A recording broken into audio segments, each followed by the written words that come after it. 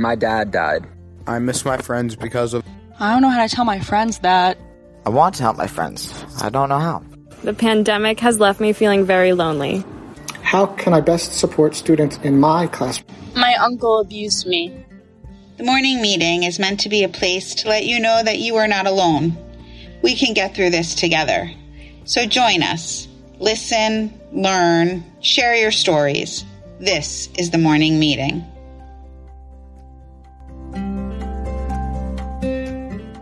Hi, I'm Mandy Zucker, host of The Morning Meeting. Today's guest is Christina Jones, an award-winning advertising art director who created commercials and content for Disney, Walmart, and SeaWorld. Christina is now the CEO of Guardian Lane, a children's mental health platform that's bringing children's counseling on demand. We are going to talk about why she created this platform in 2020, which has become immensely successful, with over 3,000 school partnerships across the country. Welcome, Christina Jones, to the morning meeting. I am so happy to have you here today. I'm excited to be here as well. So before we really get into this, why don't you just tell us a little bit about who you are, what you do? I am a tech entrepreneur, and I am actually in children's mental health, focusing first on children's grief. And the reason why I got into this is because I actually was a grieving child at the age of 7. I lost my father to cancer, didn't get the help that I needed. So throughout the years, I had to come up with my own coping mechanisms, my own ways to stay connected to my dad, and actually decided to write a book when, oh goodness, it was last year. It was called My Forever Guardian. And the whole idea was to teach kids random ways throughout their day that they can recognize if whoever they've lost is still present in their life, different ways that they can feel connected to the person, and to know that the love never goes away. It just transforms. So that, from that book and the social network, you created Guardian Lane. Explain a little bit about what is Guardian Lane? So the whole idea for Guardian Lane is that help should no longer be tied to a physical location or a time commitment. So what we're doing is we're sourcing all of the amazing grief counselors and therapists across the country and asking them to create 5 to 7 minute pieces of content that can walk a child and a young adult through an emotion that they're feeling in their grief journey. And so each activity that's submitted is based off of an emotion, and each activity leads the child or young adults through something that's going to get the grief out. Because, as studies are showing, when grief stays in, that's toxic stress. Yeah. And that toxic stress can lead to other, health issues down the road if you don't get it out.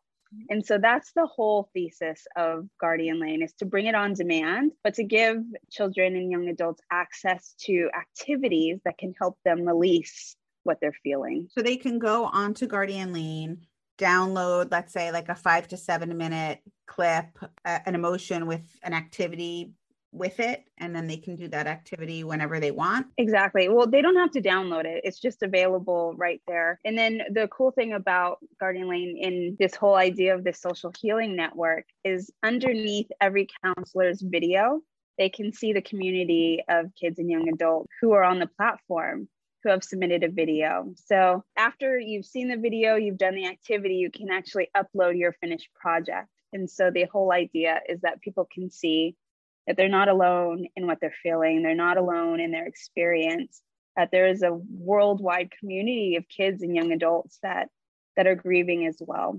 So helping them feel less alone. Beautiful. And it's also, it sounds like such a great way for parents. I think a lot of times when parents send their kids to like an in-person place, one of the challenges I think that they have is that their kids go to like a separate area and they don't necessarily know what's going on, which is not always a bad thing, because sometimes kids be able to express themselves without worrying that their parents are listening and hearing. But this is something where they can do this together as a family. The parent can talk to their kids about their drawings or activities. Yeah. And once the feedback that we're getting is it's helping parents start those hard to have conversations, if they don't have the words, they allow these activities to start that conversation, which is extremely beautiful. And it's also helping kids gather the words to express themselves. And because a lot of kids, when you ask parents, how is your child grieving? How are they feeling? I did a study of over 500 families through Facebook groups, and over 70% of the parents or caregivers had no idea how the child was doing. It's because that child was holding it in. They didn't know how to express it. And then also, studies show that children don't express it because they don't want to upset their caregiver. They don't want to make them feel sad. So I love that we are arming really our youth with tools to be able to communicate. And how old are the participants on your platform? Do they go up to young adults? Is this something that college students would use, or is this for younger children? Right now it is for younger students. You can see the theme of the book. I think the characters are in the third grade. They are in the third grade. And then the gap in the market that I saw for online services for children was like the 5 to preteen. We did approach schools, and we have, over 100 schools currently using the site. And then we have a pipeline of 1,300 schools that we still have to reach. Seen a lot of high schools onboarding students just because of the whole video and video sharing aspects. It's really attractive for older students. Here we are on my podcast, which is really geared towards college students. I always say that unsupported grief in childhood leads to some pretty unhealthy coping as you get older, which is why it's so important, for young kids to get support, because we don't have to wait until we see some kind of maladaptive coping before we get support. We can avoid so much of that if they get help when they're kids. I'm wondering a little bit about your own stories. That your dad died when you were a kid. Was there support available to you, and how did that sort of manifest in the way that you were able to cope? It's all so vivid. It's like it was yesterday. My school gave us a Christmas tree, no counseling. I don't even know if my school had a counselor. Your dad died? Why? It was around Christmas time, yeah. Mm-hmm. They didn't introduce me to any other students who may have had a loss, which made me feel extremely alone. Like, am I the only child who has lost their parent? Why me? See what else. And then my mom signed me up for counseling once. And the only 2 things I remember is it was a dark night going to her office. And then I remember the smell of burnt popcorn when we entered. So every time I smell burnt popcorn, I get sent right back to 7-year-old Christina. So yeah, no, I didn't get the help that I needed. Luckily, I had some very spiritual aunts who kind of reminded me that he's still with me. You can feel his presence. So that definitely helped. And I actually thanked them at the back of the book for helping me on my spiritual journey with my father. And that transition of our relationship. Let's see, but how did it transpire? So it's interesting now that I'm an adult and I can, kind of look back over the years. I did dump my grief into the arts. I was a musical theater junkie. I did a lot of musical theater here in LA and was almost to the point of doing like major movies, like right before college. In fact, I was up for a role in a musical with Morgan Freeman. It's not a big name. Okay. And it was like, okay, if I get this, do I put school to the side or do I go a semester later? I was pretty deep into that world out here. And looking back, that's where all my grief went. Because I had the ability to play another character and step out of my head for a moment. The way I coped was through dance, through music. So I do understand now with Guardian Lane, the power of getting it out through, on the site, we have music, we have movement. And I know we'll talk about that. Some of the technique, your listeners can even use in their daily life. Negative effects that I know it had was in my relationship with men. When I got to college, I was very boy crazy.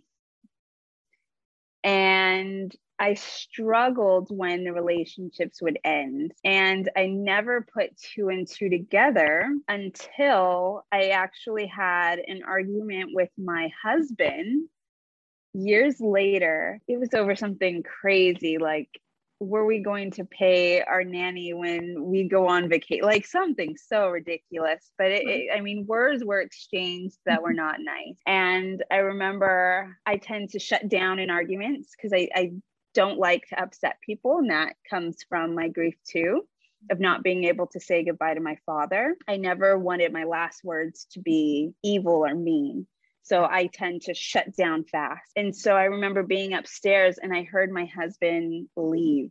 I heard the door like slam and I broke down. And I said, that was the first moment where I said, oh my gosh, I don't want men to leave me because of my father. And then it was like, oh, that's why I struggled with all of the ends of my relationships with guys. So funny how it comes out and manifests in interesting ways in life. So what did you do at that point? So now you're married already. So it's not like you're 12 years old. Once you realized it and became more aware of the fact, this loss as a child is impacting the relationships that I have, maybe in a negative way. Did you think like maybe I should get some therapy or figure out how to make sure that, to know for yourself that my husband's not leaving me? But I had an open conversation with my husband.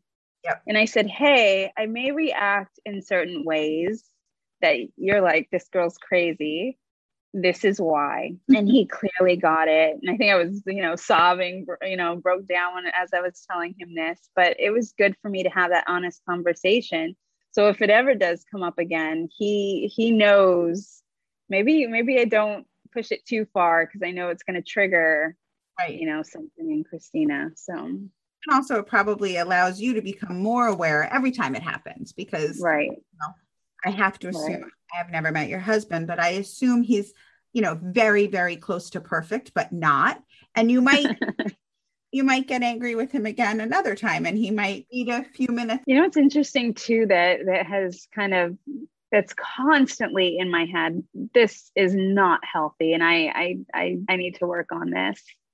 Is my daughter is about to be 6 and my husband this year turns the age that my dad was. And so that close age range, I'm constantly thinking, oh my goodness. He is healthy. I hope nothing happens to him, but it's constantly in my head. Like he's turning the age that my dad was when he passed away. And my daughter is pretty much the same age that I was. So it's a weird moment that I'm kind of mentally going through too. Very similar to that like anniversary effect that people experience when someone dies, like on the anniversary of their death or the few weeks or months leading up to that anniversary, they're sort of reliving all of those moments. And I can imagine that you're sort of doing that with watching your daughter and your husband like live a perfectly normal life and then not. And I always go back to my mom too. My mom grieved silently. And now as an adult and as a wife and as my, husband's turning this age this year, I'm thinking about all the things my mom had to go through as a wife, losing her husband and how strong she was for me. It's pretty amazing. And I think it's strengthened our relationship silently. I haven't brought it really up, but I think with the work that I'm doing now, she sees that, it clearly had an effect on me that I'm turning into a positive. And through this work and talking about it all the time, it's definitely strengthened our relationships. I'm sure it's brought some empathy that maybe as a 7-year-old you weren't able to have for your mom. Right. So I was wondering, maybe you could give us a little taste of Guardian Lane. A lot of what people can learn on your site are some techniques to cope with all of these very intense feelings. So I thought maybe you can give us a little taste of something. Like, do you have an example of something that maybe somebody would learn on that site? That could be helpful, maybe even for older. So one that was just submitted by a therapist, I found her on Instagram, which I love Instagram because I can see how they are on camera and see if it will translate well for younger children. But she did tapping, EFT. And so I had a conversation with her if she thought it would be a great resource for children, young adults to have when they're feeling a grief emotion. And she came to me and said, yes, it usually works well when anxiety hit. And so I asked, would you want to join Guardian Lane, and would you be willing to create a video specifically for kids and young adults on this technique? And she said she would love to. And she submitted this video that walks you through, the points, how to start. I hope I'm doing it right. If I'm not, I need to go watch it again.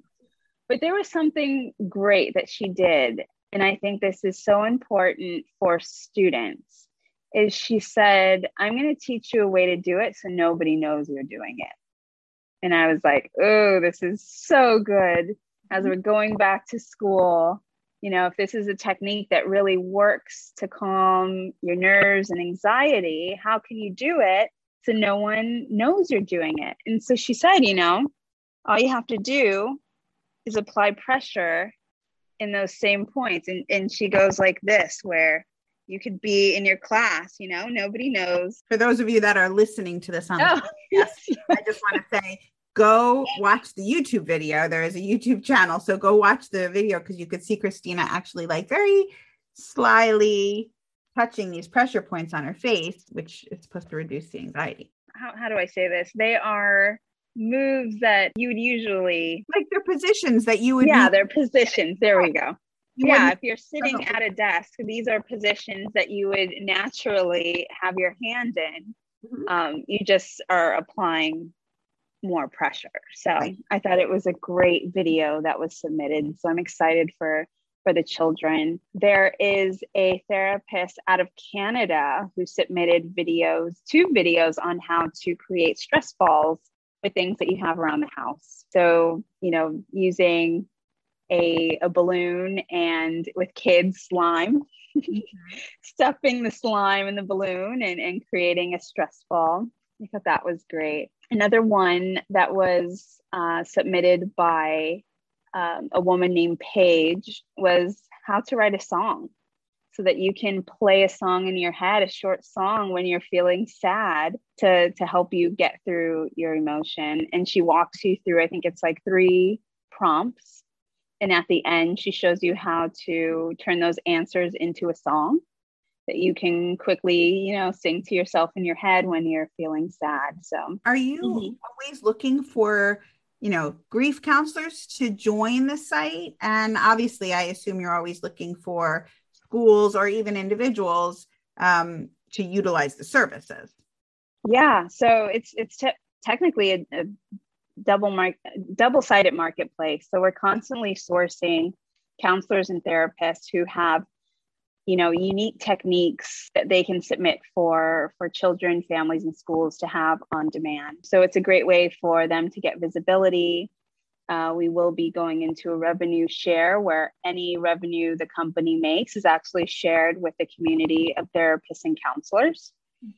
So, incentivizing them to create content for everyone. So rewarding them for it. And then, families with young children, young adults, and then also schools. We have a lot of school counselors using Guardian Lane for when they are with a grieving student and need activities. Do the families, should I say, and school districts, they pay a membership fee, or is it just per video that they want to watch? How does that work?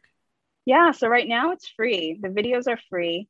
If you wanted to book any of these counselors or therapists, there is a fee for that. And we have the ability for you to do one-on-one sessions right now. But as we gather more content, we will be switching to a subscription model. I hope people go check it out, because there's a ton of great resources on there. Definitely. If they have questions, either because they're a school or it's a family member listening, thinking about one of their children, or, a professional in the field that would like to submit some content, how do they reach out to you? So they can go to guardianlane.com, and in the upper right, they click sign up, and it asks, are you a parent signing up a child, a grief counselor wanting to submit content, or are you a school wanting to sign up students? Anything else that you felt like people should know before we end? Oh, goodness. Yeah, we're really on a mission to make sure that help is available at any moment that a grieving child, a grieving young adult needs it. And if, your listeners feel like they need something like this too, I would love for them to give us feedback. And we would love to, put that in our pipeline of something that we can build for them or give them access to. Yeah, check it out and let us know what you guys think. Thank you so much to Christina for coming on the show today. Join us next week when I speak with Sanat Mohapatra. He's a recent Dartmouth University graduate and the founder and CEO of Unmasked. It's a supportive, anonymous community dedicated to the mental health of college students. I'm excited for you to learn about Unmasked and how you can get involved and really the revolution that he's creating in the mental health of college students. So join us then. That's all for today. Good morning to all of you.